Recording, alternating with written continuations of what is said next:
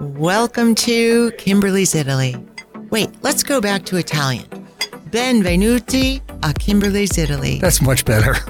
Mi chiamo Kimberly Holcomb, e tu? Mi chiamo Tommaso Fabuloso. Bravo! Bravo! Except without the B. It's not fabuloso, it's favoloso with a V. I try. You were close. You were very close. It's like the nuns slapping me in French class when I was 8. I didn't slap you. I'm just correcting you. It's a verbal slap.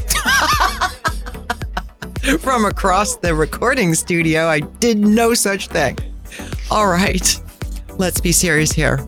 Welcome to episode 115, which is episodio 115. And I'm just going to dive right in. I have received a multitude of emails recently asking me about the other lakes in the north of Italy. A couple questions like, what's wrong with Lake Lugano or Lake Maggiore? Because you never mention them. What's up? And I was like, geez. But the reason I refer to Lago di Como so often, and the fact that we have at least 3 episodes on it, is because of my longstanding relationship with Lago di Como and the amount of time I spent there while I lived in Italy. And all the times that we've been to Lake Como in the 27 wonderful years we've been together, because today is the day we met. 27 years ago, Labor Day, on a blind date. Exactly. We just thought of it the other day. It never dawns on us until it's Labor Day weekend. We're like, oh, how many years has it been? This year, 27 anni fa, 27 years ago. Incredibile, huh? And normally he says nothing but... What do you mean? You didn't remember either. No. I was going to say, and then you always follow up with nothing but pure bliss for 27 solid years. All right. Let's get back to, buon anniversario, Tommaso. Yes. If anyone needs any relationship coaching, call me.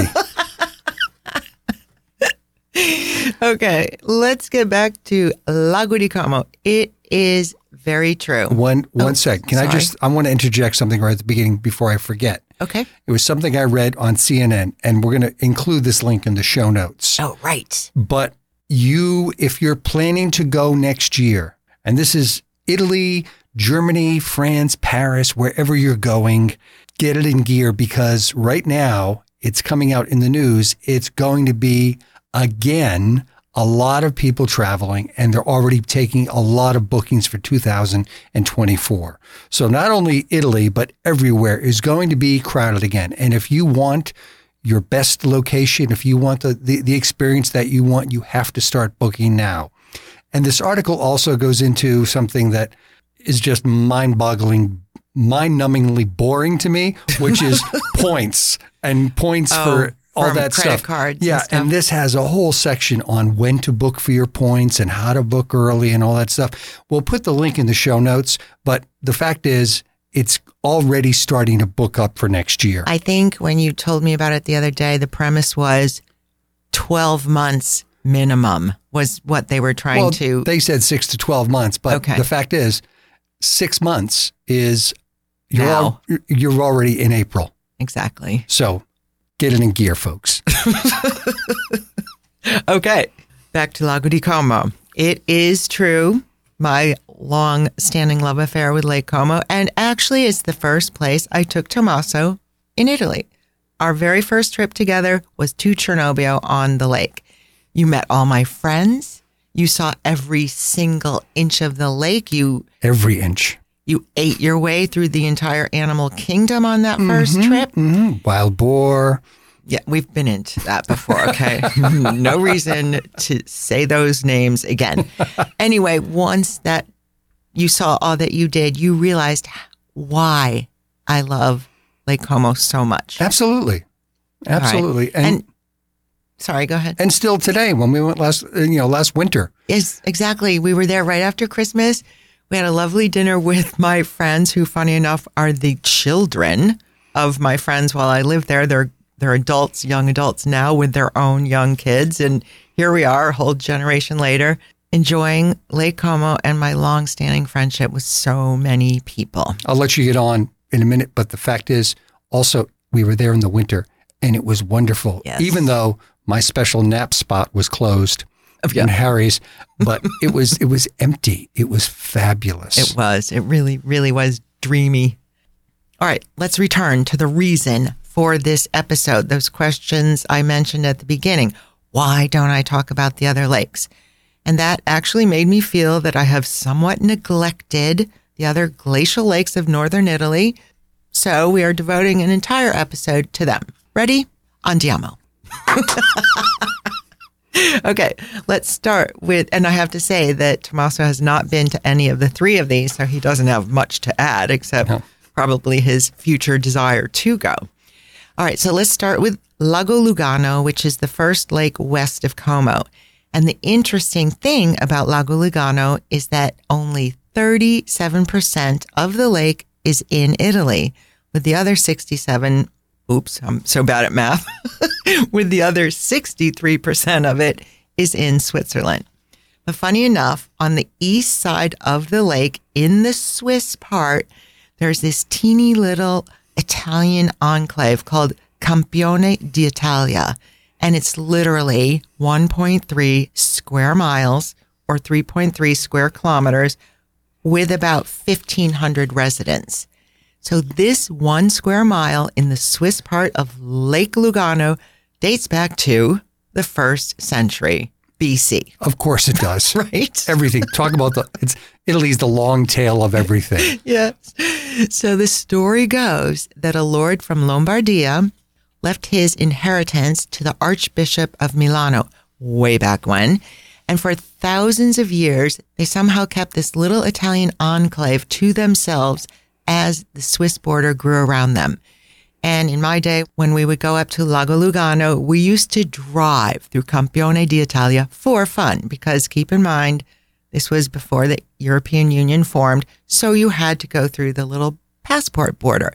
We drive up, we get our passport stamped in Switzerland, then go a few miles, you get your passport stamped in Campione d'Italia. The ink wasn't even dry by the time they stamped it again. Like 13 seconds later, you get the other Swiss stamp. So it was fun. It was just like a quirky thing to do. And we did it all the time. And the small things in life that really made me happy. Pre-internet. Exactly.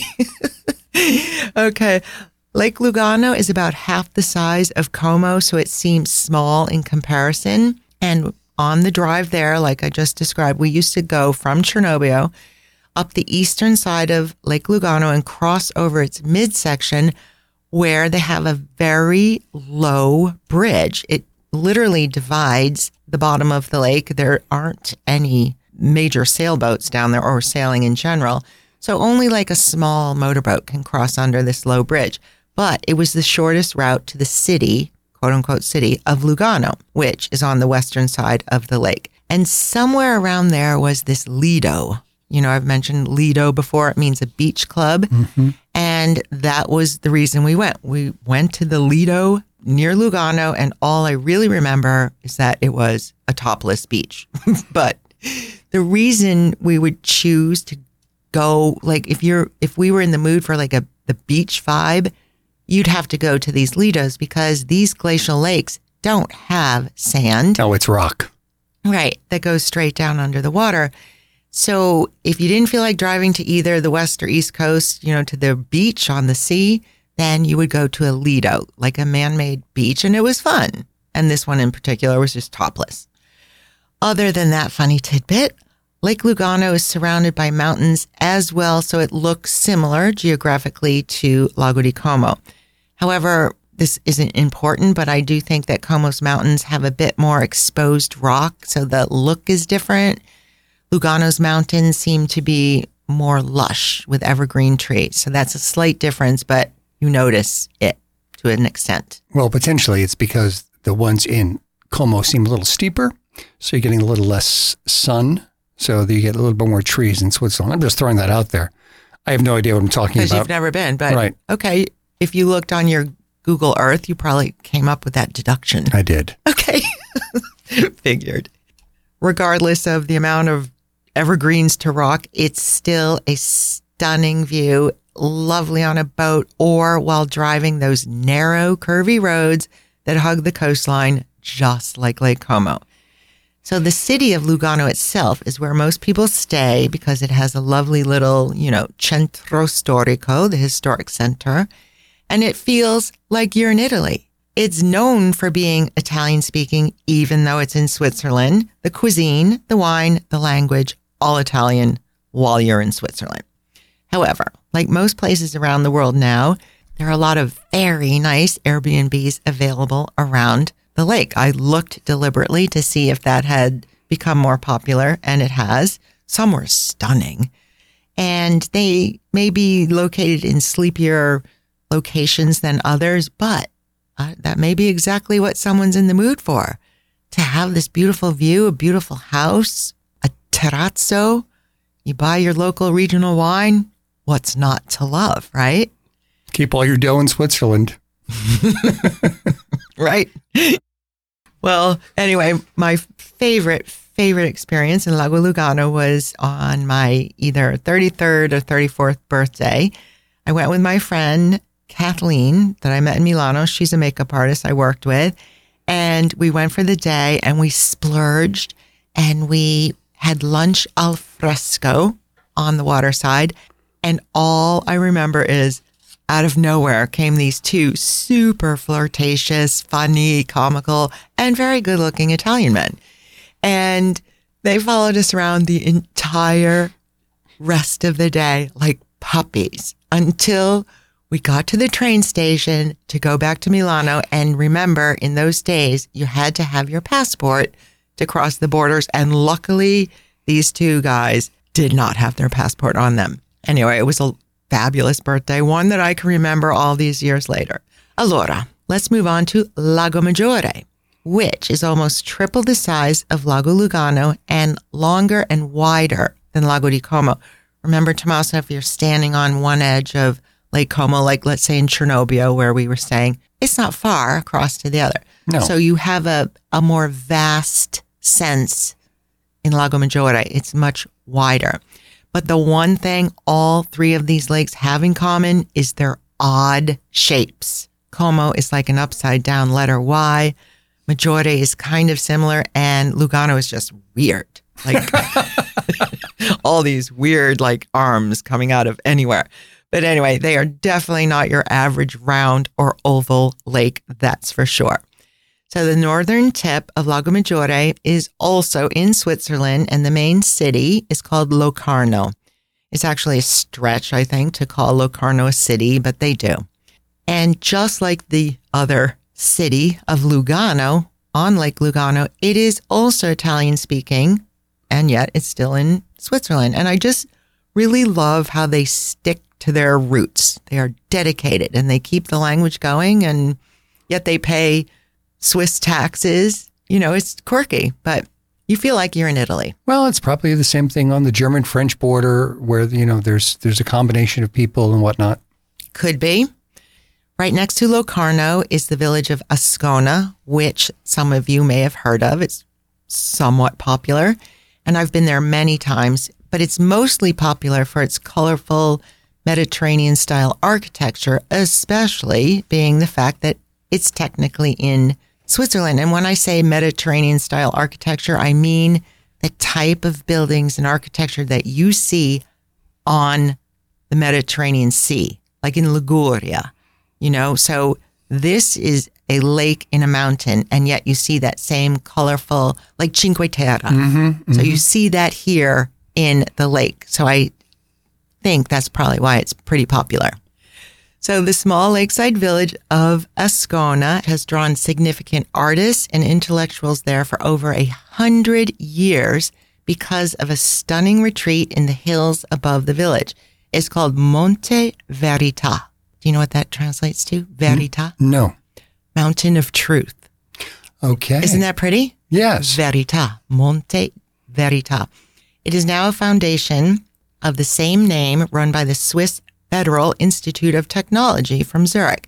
Yet, when it formed this, little retreat, When it formed at the beginning of the 20th century, it was a gathering place of thinkers, artists, philosophers, anarchists, communists, you name it.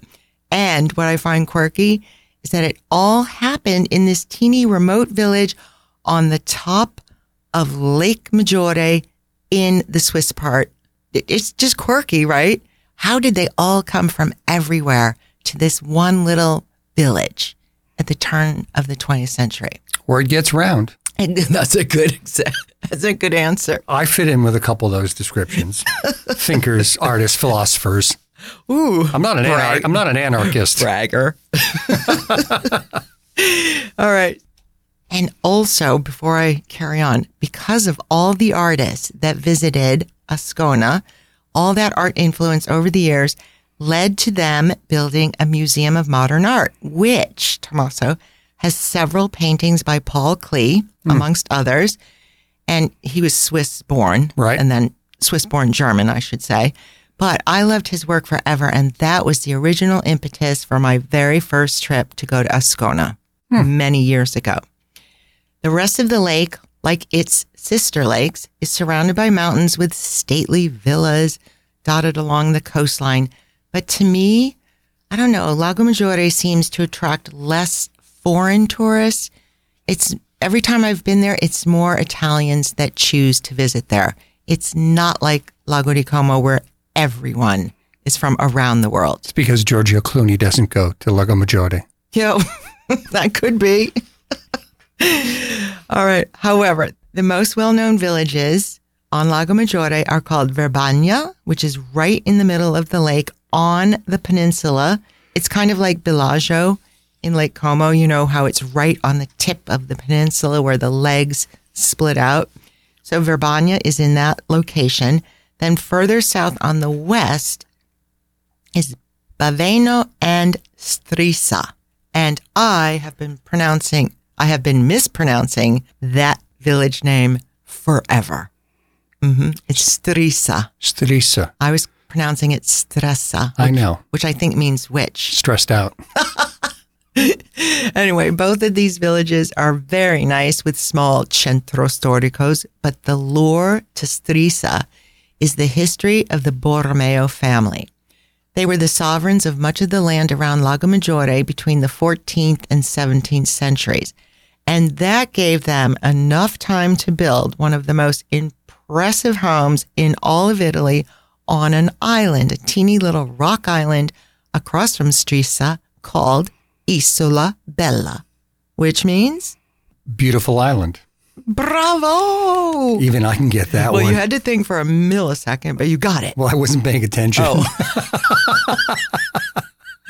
Oh my God. And he's also over there yawning. All right. Okay, let me carry on because this is my show today since you're not paying attention. It's been a long weekend in Jamestown. We've had a lot of parties. All right. I'm doing just fine here, right? Okay. So in just 400 years, Palazzo Borromeo was built on this little rock island. The palace, Palazzo, was built for the family, the Borromeo family, to live in during the warmer months, and it houses an unbelievable collection of art in everywhere. It's everywhere. Like, do pay attention to this, Tommaso. It's very interesting. In this palazzo on the island of Isola Bella, all their artwork is in the hallways, the grand halls, the galleries, salons, welcoming rooms. It's everywhere. It's unbelievably beautiful. And just as impressive as the palazzo are the Baroque gardens, outdoors, obviously, which amaze you even from the boat that you take from Strisa to the island. But when you're there in person, walking through them, you see up close statues, fountains, topiary, all kinds of greenery. And what is walking around with you besides other tourists? White peacocks. Really? I kid you not. I had never seen a white peacock before in my life. Are they friendly? They're so used to people. They ignore you. Yeah, but they span their feather. It made it look like a movie. Disney movie. It is unbelievable. I assume they're still there. I haven't been in like 5 years, but just amazing. It's truly, this palazzo on the island is a one-of-a-kind place to visit, without a doubt. But if you do go, I suggest to all of you to read up on the history of the Borromeo family first so you can appreciate it all the more. And if you're there, I think the best time to visit is during the early spring or the very late fall when there are less crowds, because that would really allow you to appreciate all the details that I just described. And most importantly, Tommaso, pay attention again. He's like looking around. I'm going to make a lot of mistakes and he's going to have to spend all night editing. So, happy anniversary. Here's my present to you. 8,000 edits. Well, you're not paying attention. Okay. So in the main art gallery, there are over 130 paintings. Each and every one of them is framed in those beautiful, ornate, gold-gilded frames, right? And then what they did on one huge wall is place them together like a half an inch apart. And they had to fit them onto the wall. So it's like a mosaic. So if you visited this Palazzo Borromeo during an off season, you could stand in this room alone, almost alone, and soak in these 130 plus paintings that perfectly fit onto one wall. It's really amazing. All right, back off the island and to the mainland and the village of Strisa again. The most prominent building in the village, one that you cannot miss, is the Grand Hotel de Ile Borromese. So they threw in a little French. What? They decided to go French, and let me explain why. However, this was built in the 1860s, and about 5 years ago, I went back to Strisa on my own and parked close to the hotel because I was going to take the boat over to the Isola Bella and Isola Superiore, which is north of the Palazzo Borromeo. And I thought, well, I'm just going to have a cappuccino in this hotel because I have never been in it and I have time to spare. So I went in. And all along, all the years I had visited, I assumed that this hotel had been the original Borromeo family palazzo. And then I assume they just built the one on the island for the summer weekend house. So I walked into the most beautiful tea room, coffee bar area I've ever seen. And the barista told me the history of this. And I looked it up yesterday to confirm, because this was 5 years ago. He told me this. But the concept for a grand and luxurious hotel across from the Borromeo family palazzo on the island came about all due to a road. And who made that happen? Oh, no. Yes. Our friend Napoleone Bonaparte. That dude was everywhere, did everything. 99% of them good, some little sketchy calls, but... What are sketchy calls? He tried to... Whatever. I'm just going to ignore that part. He left with 400,000 men and came back with 10,000. Okay. That's a sketchy call. Yes. Anyway, so regarding Strisa, he ordered a road to be built in the Alps to allow for cannons and his armed forces to move about on less rocky terrain. Hence, when this road opened up the west side of Lago Maggiore to Europeans, these two brothers that decided to build this grand hotel actually made it happen because they thought, some Europeans may like to stay in a very opulent place while looking across the water to one of the most beautiful palazzos in Italy. So they did. They made it happen, and it's standing today, and it's absolutely stunning. It's been renovated and added on to, but it's completely beautiful, and I'm sure that cappuccino is the most expensive one of my life. So it's on the expensive side. Correct. It's good for us, though. We can go. You can buy me something there. Jeez. For all these edits. Oh, God. All right. I'm just going to turn my view here and not look at him anymore so I can get through the rest of this episode. Allora, let me finish with Lago d'Orta. which is just spelled D''Orta. And many say Lago d'Orta is the most beautiful of all Italian lakes. It's teeny, yet it is indeed completely idyllic. You do not go there to party or jet ski. You go to unwind and absorb the tranquility of this picture-perfect postcard type place. I have only ever stayed in the village, which is called Orta San Giulio. And it's fabulous because it also dates back to the 6th century.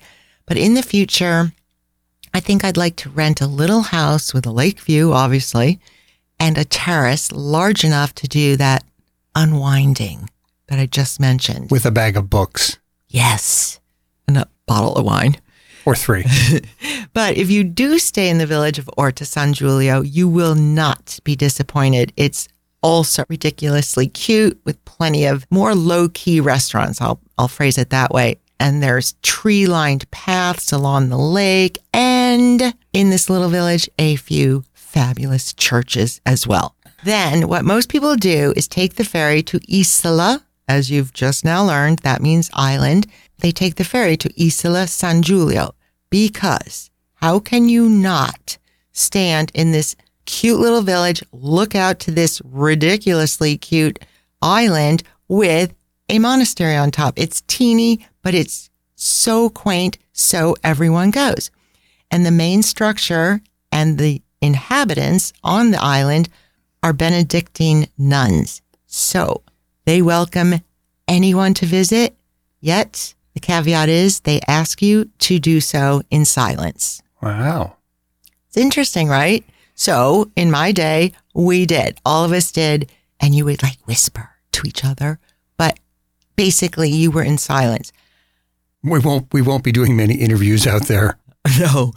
But I'm wondering, I hope people have honored this request all along, but I'm kind of wondering about it with mass tourism right now and travel influencers. I'm wondering if they still keep this silence thing going. I hope so. Well, I know one thing, that if it's anything like the Sisters of Notre Dame that I had in grades 1 through 8, they enforce the rules. My knuckles. I think you said something about your knuckles last episode. My knuckles and a ruler. Well, a couple of ferries run from the village to the island every hour. And actually, you're reminded to stay silent while you walk around because they have these beautiful signs hanging off the building or on a post, and they're written in 4 languages heralding the importance of silence. And the languages are Italian, English, French, and I think the 4th is German. It's so beautiful. There is this one single stone pathway that takes you everywhere on the island, and it's called the Way of Silence. It's like the yellow brick road. You follow it, and you'll see everything on the island. It's just one little path. That's the whole thing. You walk it in silence, and at the end, you will enter, or you choose to enter or not, the Basilica. I say you should because you have to stop and think that it was built in the 12th century on this teeny island that was part of the monastery, and you will not believe the detail that's inside this church. And down below, buried in the crypt below the basilica, is the remains of Saint Giulio, who rid the island of snakes and demons thousands and thousands of years ago. As the story goes. They say it's true. Finally, on the island of San Giulio is a ristorante where you can break the oath of silence. Everyone goes there and eats and has Aperol Spritz or wine and looks out to this amazing view.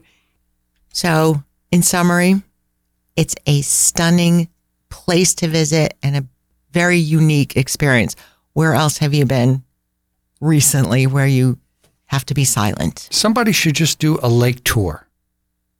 Just tour the lakes. Well, they do. I'm sure there's several of them. I'm sure they are, but I mean... Oh, you mean you're suggesting it to our listeners? Yes, exactly. Right. So instead of going to 5 different places throughout the country, just choose northern Italy and do all 4 lakes. Como, Lugano, Maggiore, Orta.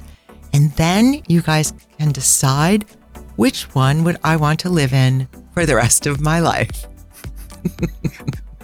We know which one we would go to, but that's a question that's posed around here very often. Va bene. I think we're going to wrap it up here on our anniversary evening because he has a long night ahead of him. Editing. With all my mistakes. I'm sorry, but buon anniversario to you, Tommaso. Thank you, everyone, for listening, and we will be back next week. Buon anniversario. Ciao, ciao. Ciao, ciao.